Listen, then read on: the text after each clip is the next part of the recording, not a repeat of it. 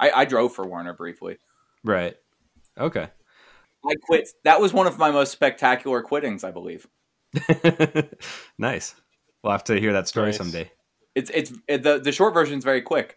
I was very upset with the trainer that they had put me on a truck with. So while he was in the bathroom, I packed my bags and left and hitchhiked away. Nice. Yes. Nice. Yeah, that is sweet. And hold on, I gotta ask. Somebody picked you up when you were hitchhiking?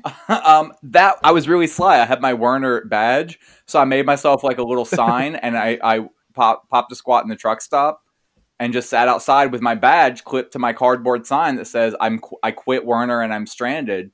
And people are well, like truck drivers are well versed enough in what a shitty company Werner is to drive for that.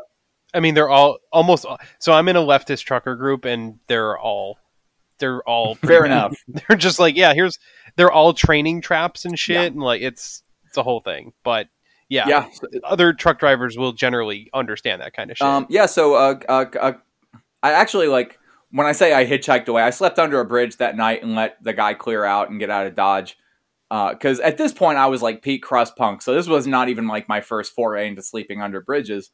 So this was all perfectly fine for me. I had everything I needed.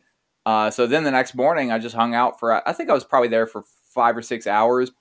And one dude had seen me sitting there, and he said, by the third time I passed you, I felt for you. And from where I was at, I was only trying to get like 150 miles or less, maybe 100 miles to get to a town where some friends lived.